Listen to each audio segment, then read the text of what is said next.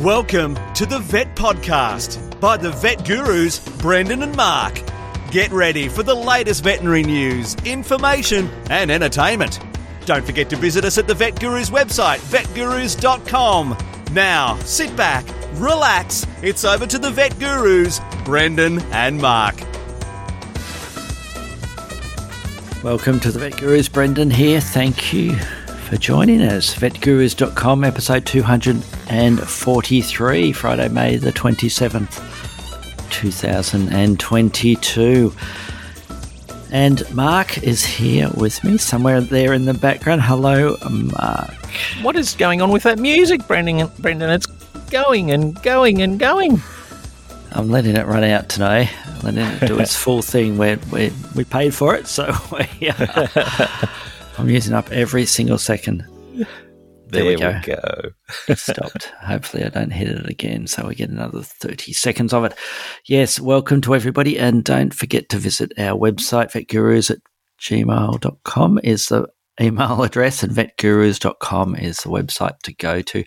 Mark, I see that our merchandise, our Etsy site, go to etsy.com and search for Vet Gurus, all one word, and you will see our store there. There is a new item in our store, Mark, and that is the Vet Gurus black or blue bucket hat, Mark. The old bucket hats are a trendy thing and these days, and not only does it keep your head safe and away from the sun and away from the rain, Mark? It has the Vet Gurus logo on it.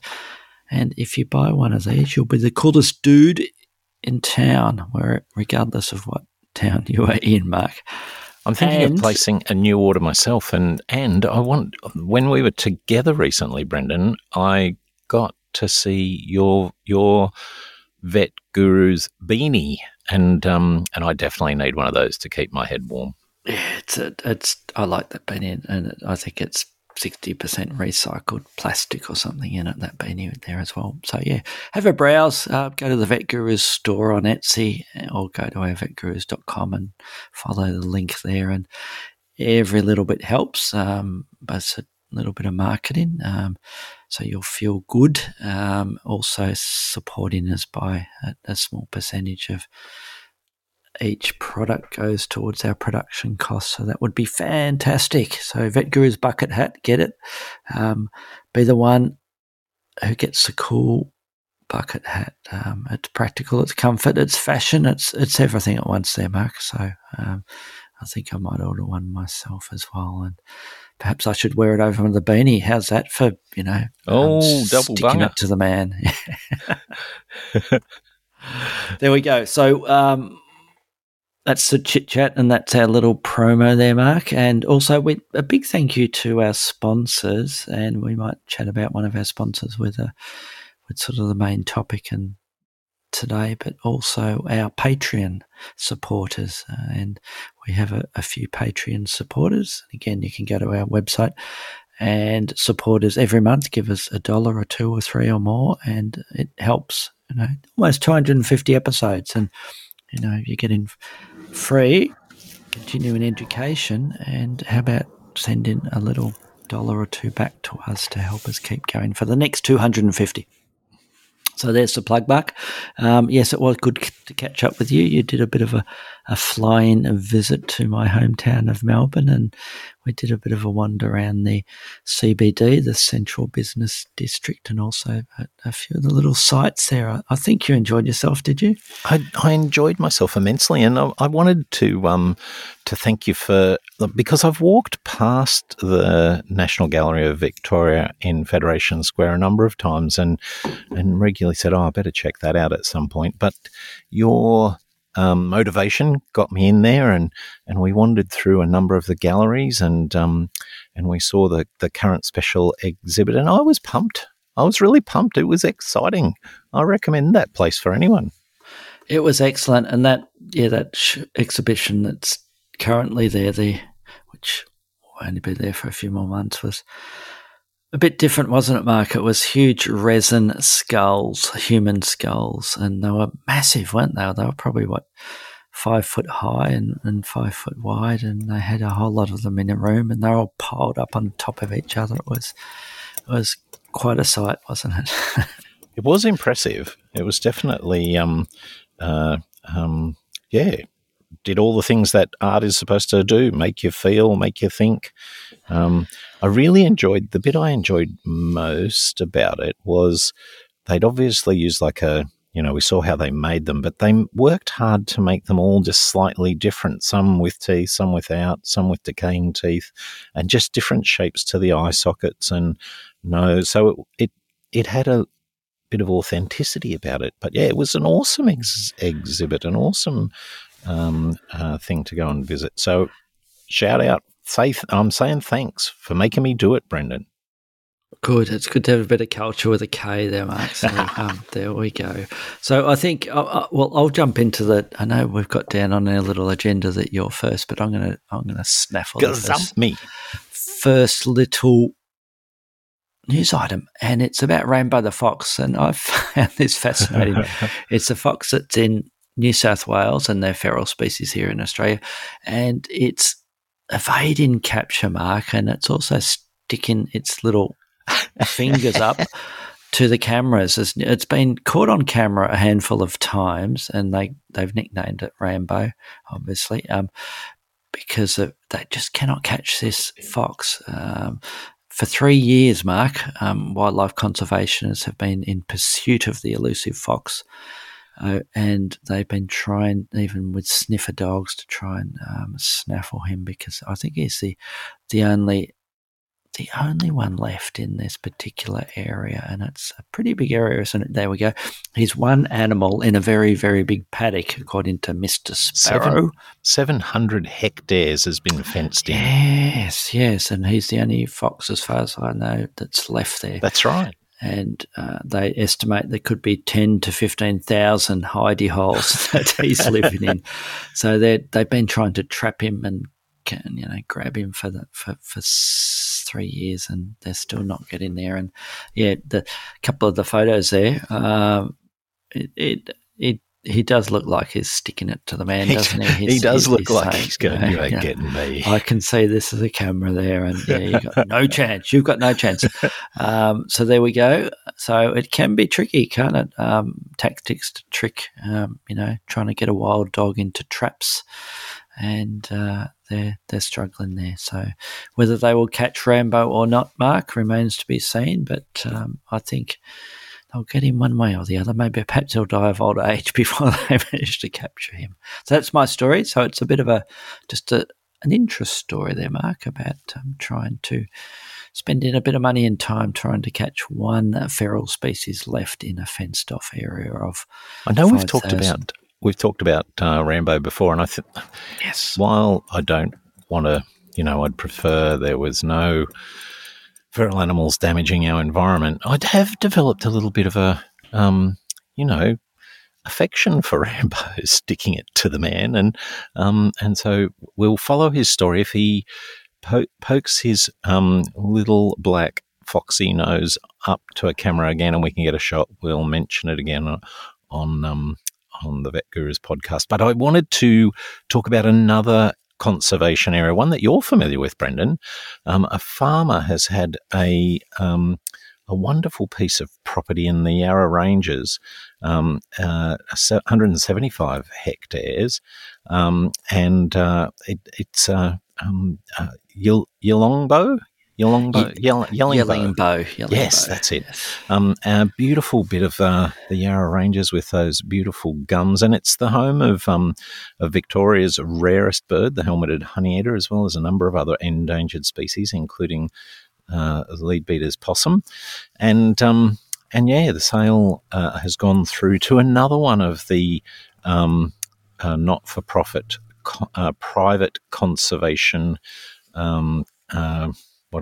Charities? They're not. Wouldn't call them charities, but they're non-government NGO organisations who acquire properties, fence them, as is the case in the Pilliga, do other things to maintain them. And it's sort of good that the Logan family has been able to sell the property. I know they didn't maybe sell it at the price they wanted. And your government down in there, Victoria, has thrown in some money to make it a sweeter sale, and now the land has gone to the Yellingbo Nature Conservation Trust, and they've created a reserve with its swampy woodlands, one of the most important habitats for lowland leadbeaters, possum and helmeted honeyeaters. So it's excellent that property is going into hands that will look after it for wildlife. Another good story, Brendan. Are you with me? Have I dropped off? Have we lost connection? No, we have not lost connection. We have lost the mute button, which has gone off again. Now it's off now. I'm speaking. Yes, I've been to Yellingbo several times, and I've been fortunate enough to deal with and see up close those helmeted honeyeaters when they were well below 50 left on this earth, Mark. And I would love to have seen it. I've seen there's a Melbourne Zoo has a population you can see in their display, and I've seen those guys, but I would love to see them in the wild. Yes. So, yeah, it is good news, sir, and great to see that this farmer has decided, or the family have decided, to donate or sell the hectares to the conservation group. So that's fantastic.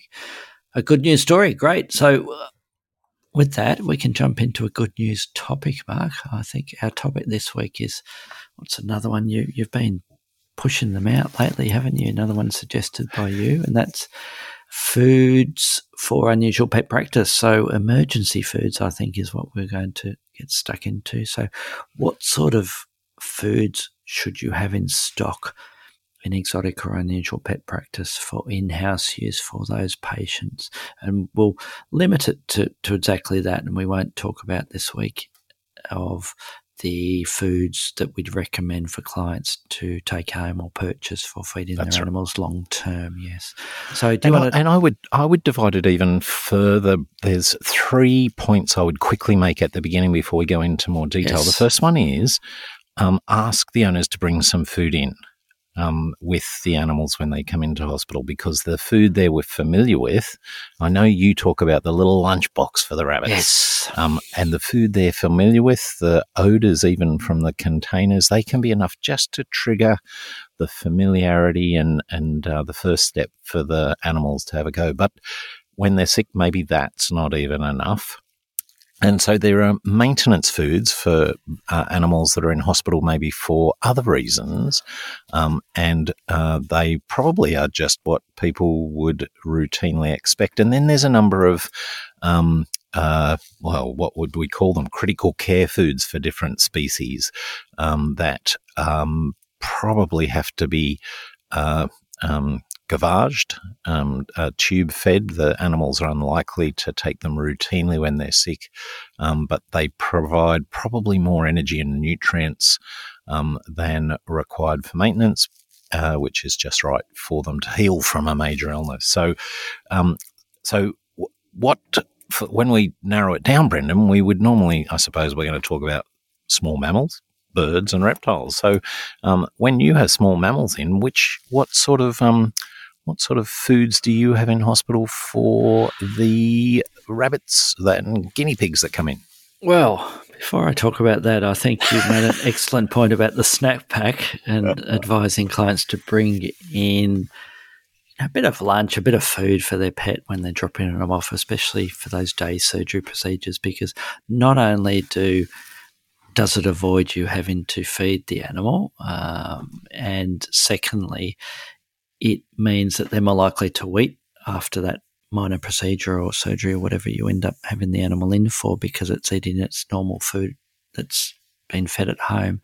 You also learn that the clients sometimes lie. I know this will come as a shock to all our listeners. And that you tell them to bring in their normal food, for instance, a rabbit, the hay and veggies diet or whatever, and good quality pellets, for instance, and they bring their snack pack in, and it's unbelievable what some bits and pieces and all that, bananas and strawberries and lots of fruit and all sorts of dried bits of sugary treats, etc. So, yes, despite what they say in their initial form that they fill in when they come to our clinic. It's amazing. And I must admit, it is a minority of clients that do this, but it can be quite revealing, can't it, Mark? So it's another additional reason why we recommend doing that. So what do we recommend, or what do we use in-house for these animals? And our mantra is that no animal goes home without food in its gut.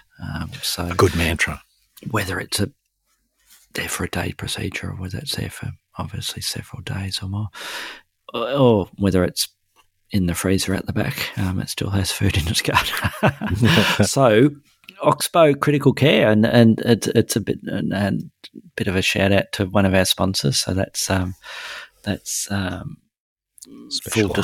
full disclosure here. But I've certainly been using it well before they became a bit of one of our sponsors there, Mark. So Critical Care is certainly used by the bucket load at our practice. That's both variations of it, and both flavours of it. So we have the normal Critical Care, and then we have the fine grind Critical Care, which, as it says on the box, is a finer version of it. And that one we tend not to use too much in-house. It's more for clients who struggle to, make it up to the correct consistency to administer to their pets at home, the fine grind, and it glugs up in the syringe. And there's the standard sort of variation, and then there's the aniseed flavour, Mark. Do you find any particular rabbits or guinea pigs have a preference for one or the other, Mark, in your practice? We generally do find the normal flavour is the predominantly preferred one, and we generally find that easier to get into both rabbits and guinea pigs. But there definitely is some who turn up their nose literally so that you can't get it into their mouth, and we switch between flavours, and the aniseed one and the banana and apple, I think, is the other one. Yes, but definitely the but it is interesting, I must, and it's obviously hard to pick in my experience anyway, which rabbit or guinea pig would prefer, the aniseed or the banana and apple one. But some of them do have pretty strong preferences there. And when I'm explaining to clients, when we're dispensing it for going home, if we have an animal that's had gut stasis, for instance, we do go over the whole process about that your rabbit or guinea pig may or may not struggle with this. And I generally say, look, most moderate number of the rabbits or guinea pigs will actively take the Critical Care and seem to enjoy it. Probably the majority of them tolerate it when you're giving it to them, and a smaller minority really hate it. Yes. And we all, I think one of the tips is when you are explaining this process to the clients, and if they have to use these sort of products, whether it's Critical Care from Oxbow or whether it's one of the other competing products or similar products, it's important, I think, to make sure that the client is in the room and the nurse demonstrates in front of the client with their pet how to administer the product, because not only it's the whole process of what consistency do you make the solution or the product up to, and it does vary a little bit based on what's on the back. It gives you a rough guide on the back of the pack there about how much water to add to it, but sometimes we make it a little bit thinner than that, and also the type of syringe you use as well, Mark. So we suggest particular feed-in syringes that we usually dispense, and we charge out for $2 or something like that, that has a thicker bore, especially at the tip there, so it makes it a hell of a lot easier to administer the product. And then demonstrating the burrito technique if you do have to wrap up the small mammal in order to dispense the food into their mouth, Mark, and take your time. And there's a good little handout from Oxbow that details the whole. It's a 1-page or a 2-page little handout that explains how to approach that feeding your animal with the Critical Care. And I think one of the first comments is, stop, take a breath, breathe, relax as you're doing it. So yes, so that's a little bit of a long-winded introduction to the process of making sure that the compliance is there with the client and the patient there, Mark. But the answer is primarily the Oxbow Critical Care is a emergency food we use in a lot of these small mammals. We may mix it. We may mix it depending on what other small mammal, obviously, that we have there. For instance, if we have a ferret, then we have a strict carnivore, then we're trying to reach for other products, such as our recovery diets. Our Royal Canin Recovery is the one we tend to dispense, and the Hills Science diet or the Hills AD diet. So those diets made for dogs or cats recovering from intestinal surgery, etc. Those high calorific diets that are easy to digest. That's what I'd be suggesting for something like a ferret. And sometimes we mix and match. What do you use, Mark? With the ferrets, well, with the rabbits and guinea pigs, the same critical care. With ferrets, we love those recovery diets from many of the ones that are applicable to cats and dogs. We will use with ferrets. They, being wet, they're not a long-term solution. They will get, because they're relatively high in energy with oils, they definitely help with recovery.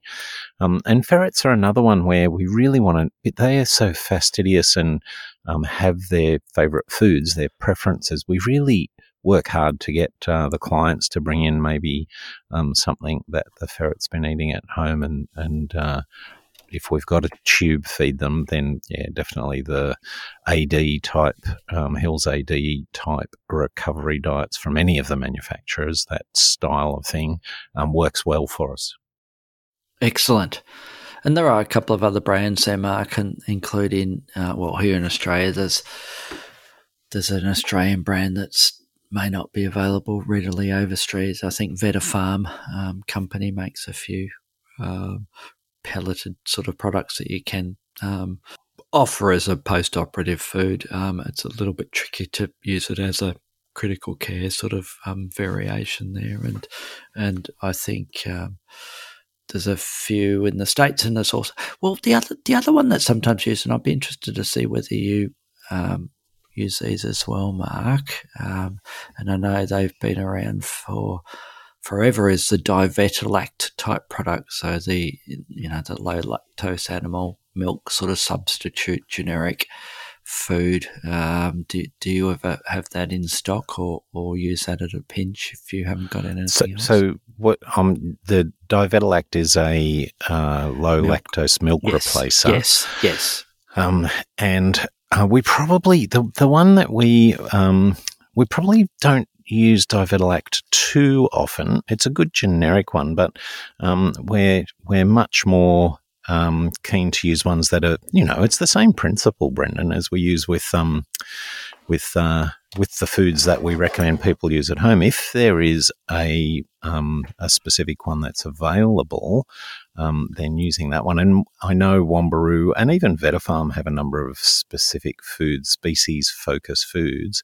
That nuance that comes from having the milk replacer for that species or the recovery food for that species does make a difference. So we've sort of gone off Divetalact a little bit because of its generic nature. Yes, and that's I was subtly trying to hint towards that. Yes, and that it's a generic one that's involved as a milk replacement for a huge range of species, and because of that, it's not focused enough compared to some of the milk replacers that we do have for more specific mammals.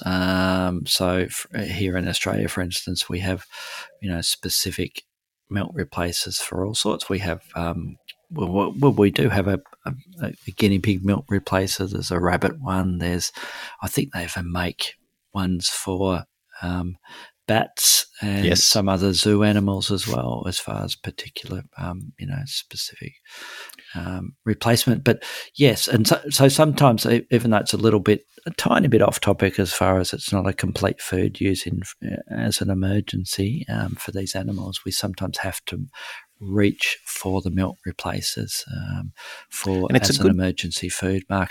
And there's a huge range of possum and kangaroo milk replacers, and wombat and koala and echidna. I think they're making echidna milk as well, or milk replacer. So they have some excellent products, and that's for a company here in Australia. So a lot of our overseas listeners wouldn't know of, called Wombaroo, WOMBAROO,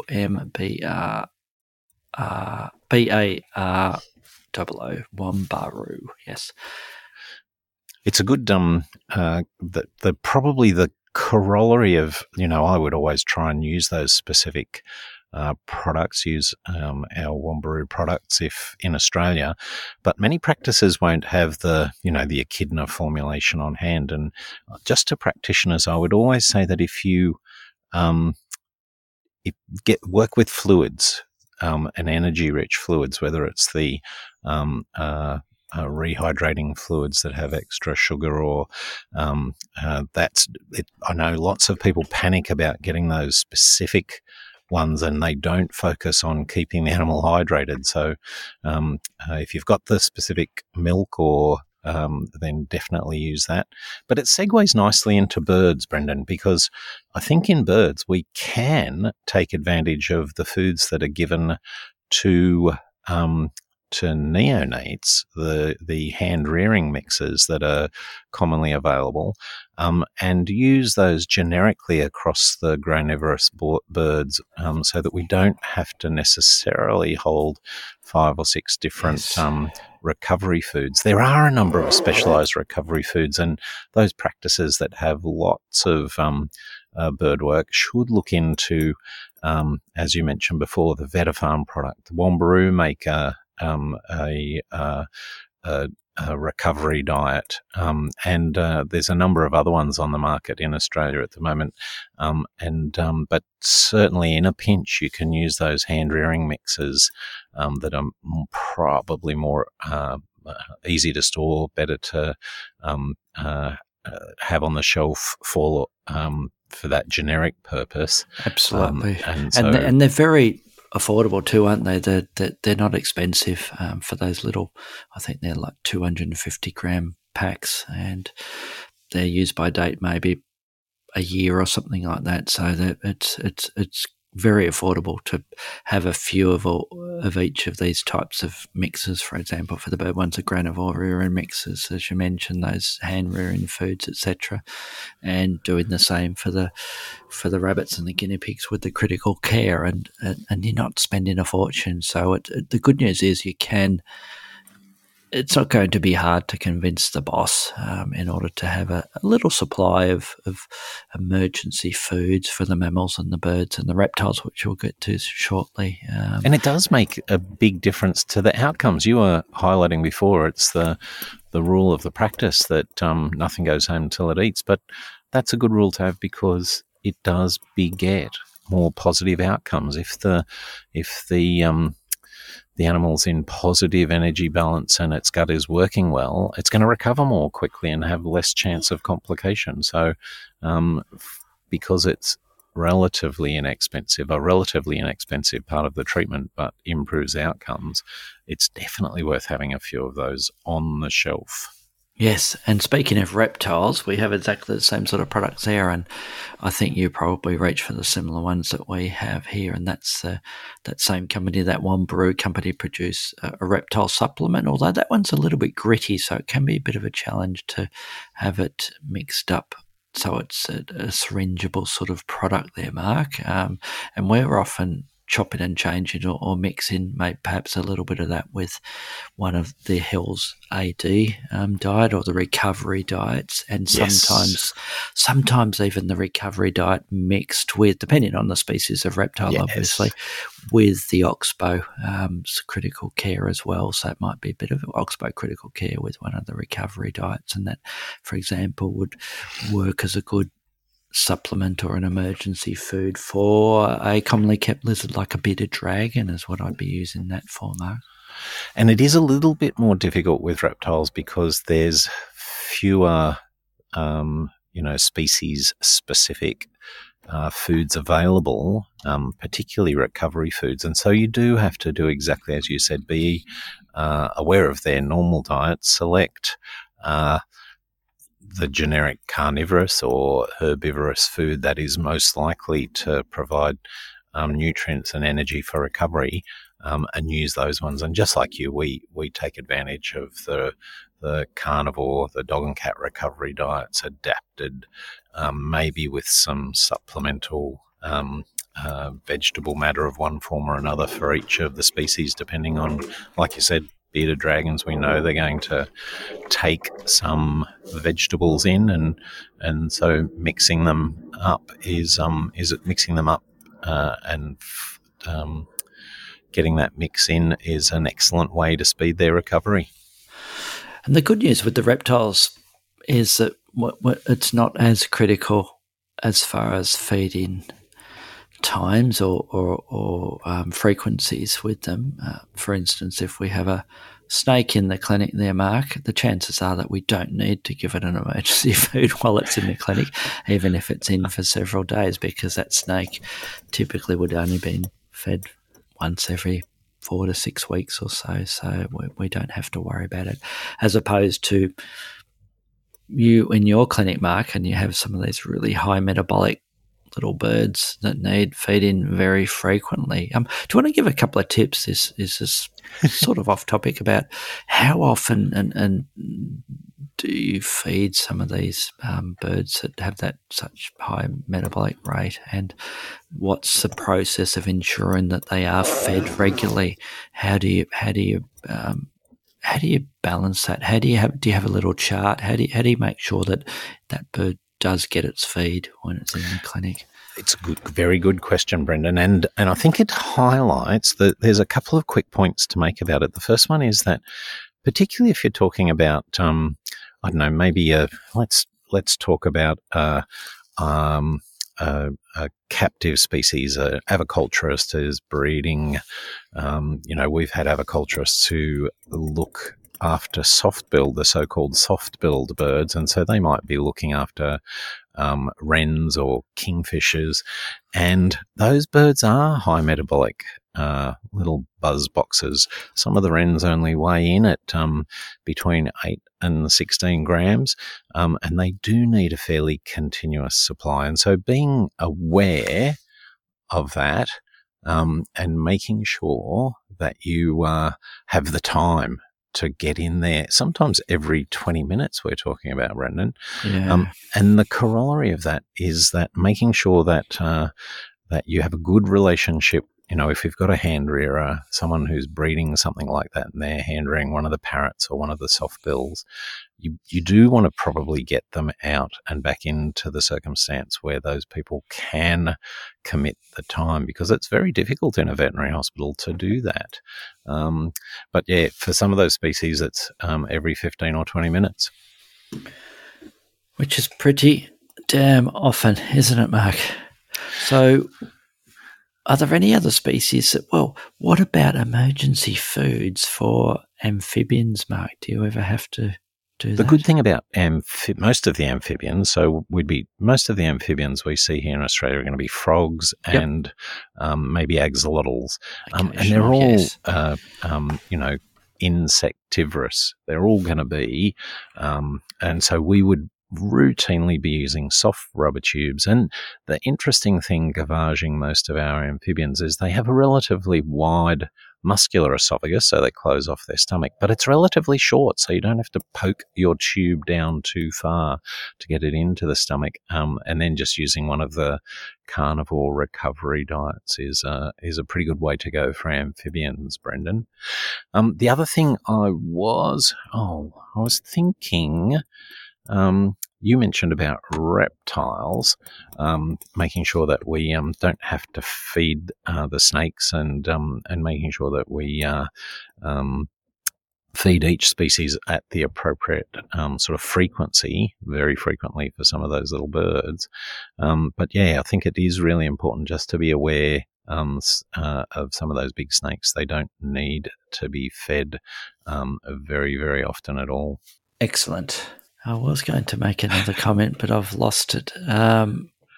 I've gone blank, Mark, and I think in deference to having a bit of a punchy episode, I will not try and recall it, Mark. So any other final comments before we get out of here? And I think we'll cover some of the commercial foods and the do's and don'ts of recommending them to clients to feed to their pets at another stage. I suppose the only other comment I would have is, and I mentioned it with the rabbits there, is if it's a product, an emergency food of any kind that needs to be then fed to the patient at home, I think it's essential that you demonstrate that to the client at this stage. Otherwise, we're going to run into trouble. I do think because a lot of the time that gavage is not something that the clients will be familiar with. We definitely have had times where, even with experienced bird breeders, we assume that they know what they're doing, and then we end up with an aspiration pneumonia because they're unfamiliar with it and feed too much or, So I think, as you said, making sure that people take it nice and slow, that they've had a demonstration from one of the nurses who knows what they're doing, that they don't do it if they're worried and they get back in touch with the hospital. They're good, it doesn't matter how good the food is, if it goes down the wrong way, it's going to cause a problem. Yep, I agree. Let's get out of here and we will talk to you all next week. Don't forget to visit the website, vetgurus.com. We'll talk to you all next week.